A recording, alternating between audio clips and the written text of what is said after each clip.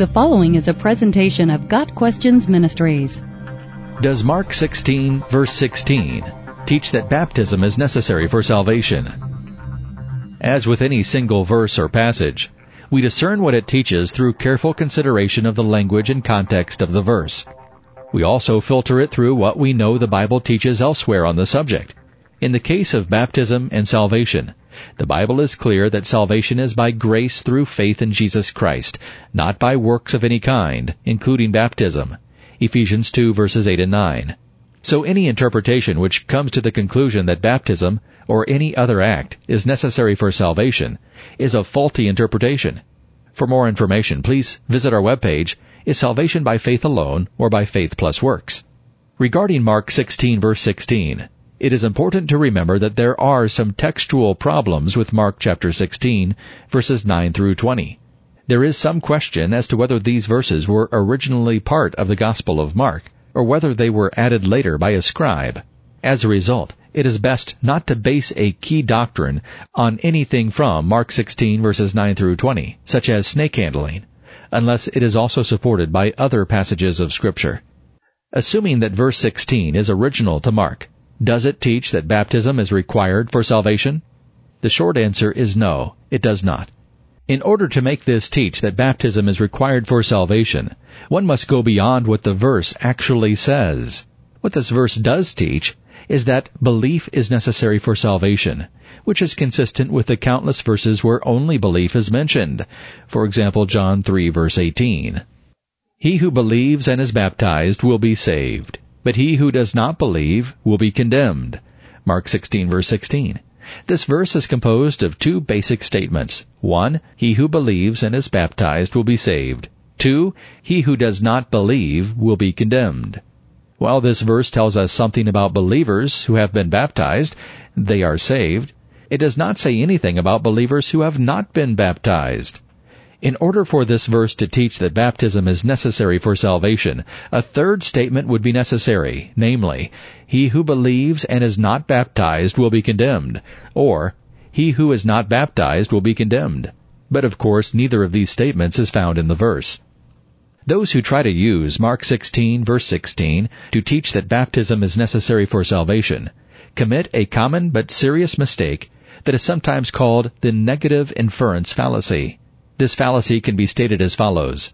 If a statement is true, we cannot assume that all negations or opposites of that statement are also true. For example, the statement, a dog with brown spots is an animal, is true. However, the negative, if a dog does not have brown spots, it is not an animal, is false. In the same way, he who believes and is baptized will be saved, is true. However, the statement, he who believes but is not baptized will not be saved, is an unwarranted assumption. Yet that is exactly the assumption made by those who support baptismal regeneration. Consider this example. Whoever believes and lives in Kansas will be saved, but those who do not believe are condemned. This statement is strictly true. Kansans who believe in Jesus will be saved. However, to say that only those believers who live in Kansas are saved is an illogical and false assumption. The statement does not say that a believer must live in Kansas in order to go to heaven. In the same way, Mark 16 verse 16 does not say a believer must be baptized. The verse states a fact about baptized believers. They will be saved. But it says exactly nothing about believers who have not been baptized. There may be believers who do not dwell in Kansas, yet they are still saved. And there may be believers who have not been baptized, yet they too are still saved. The one specific condition required for salvation is stated in the second part of Mark 16 verse 16.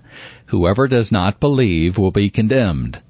In essence, Jesus has given both the positive condition of belief, whoever believes will be saved, and the negative condition of unbelief, whoever does not believe will be condemned. Therefore, we can say with absolute certainty that belief is the requirement for salvation. More importantly, we see this condition restated positively and negatively throughout Scripture.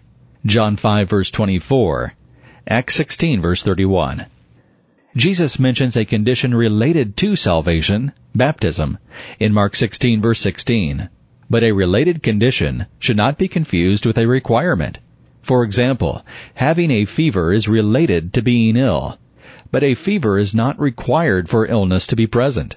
Nowhere in the Bible do we find a statement such as, "Whoever is not baptized will be condemned." Therefore, we cannot say that baptism is necessary for salvation based on Mark 16 verse 16 or any other verse. Does Mark 16 verse 16 teach that baptism is or is not necessary for salvation? No, it does not. It clearly establishes that belief is required for salvation, but it does not prove or disprove the idea of baptism being a requirement. How can we know, then, if one must be baptized in order to be saved? We must look to the full counsel of God's Word. Here is a summary of the evidence. 1. The Bible is clear that we are saved by faith alone. Abraham was saved by faith, and we are saved by faith. Galatians 3, verses 6 through 22. 2. Throughout the Bible, in every dispensation, people have been saved without being baptized. Every believer in the Old Testament, for example, Abraham, Jacob, David, Solomon, was saved but not baptized. The thief on the cross was saved but not baptized. Cornelius was saved before he was baptized. Acts 10, verses 44 through 46. 3. Baptism is a testimony of our faith and a public declaration that we believe in Jesus Christ. The Scriptures tell us that we have eternal life the moment we believe. John 5, verse 24. And belief always comes before being baptized. Baptism does not save us any more than walking an aisle or saying a prayer saves us. We are saved when we believe. 4. The Bible never says that if one is not baptized, then he is not saved. 5. If baptism were required for salvation, then no one could be saved without another party being present. Someone must be there to baptize a person before he can be saved. This effectively limits who can be saved and when he can be saved. The consequences of this doctrine, when carried to a logical conclusion, are devastating. For example, a soldier who believes on the battlefield but is killed before he can be baptized would go to hell. 6. Throughout the Bible, we see that at the point of faith, a believer possesses all the promises and blessings of salvation. John 1, verse 12. When one believes, he has eternal life, does not come under judgment, and has passed from death into life, all before he or she is baptized. If you believe in baptismal regeneration, you would do well to prayerfully consider whom or what you are really putting your trust in. Is your faith in a physical act, being baptized, or in the finished work of Christ on the cross? Whom or what are you trusting for salvation? Is it the shadow, baptism, or the substance, Jesus Christ? Our faith must rest in Christ alone. We have redemption through His blood, the forgiveness of our trespasses, according to the riches of His grace. Ephesians 1, verse 7. Got Questions Ministry seeks to glorify the Lord Jesus Christ by providing biblical answers to today's questions. Online at GotQuestions.org.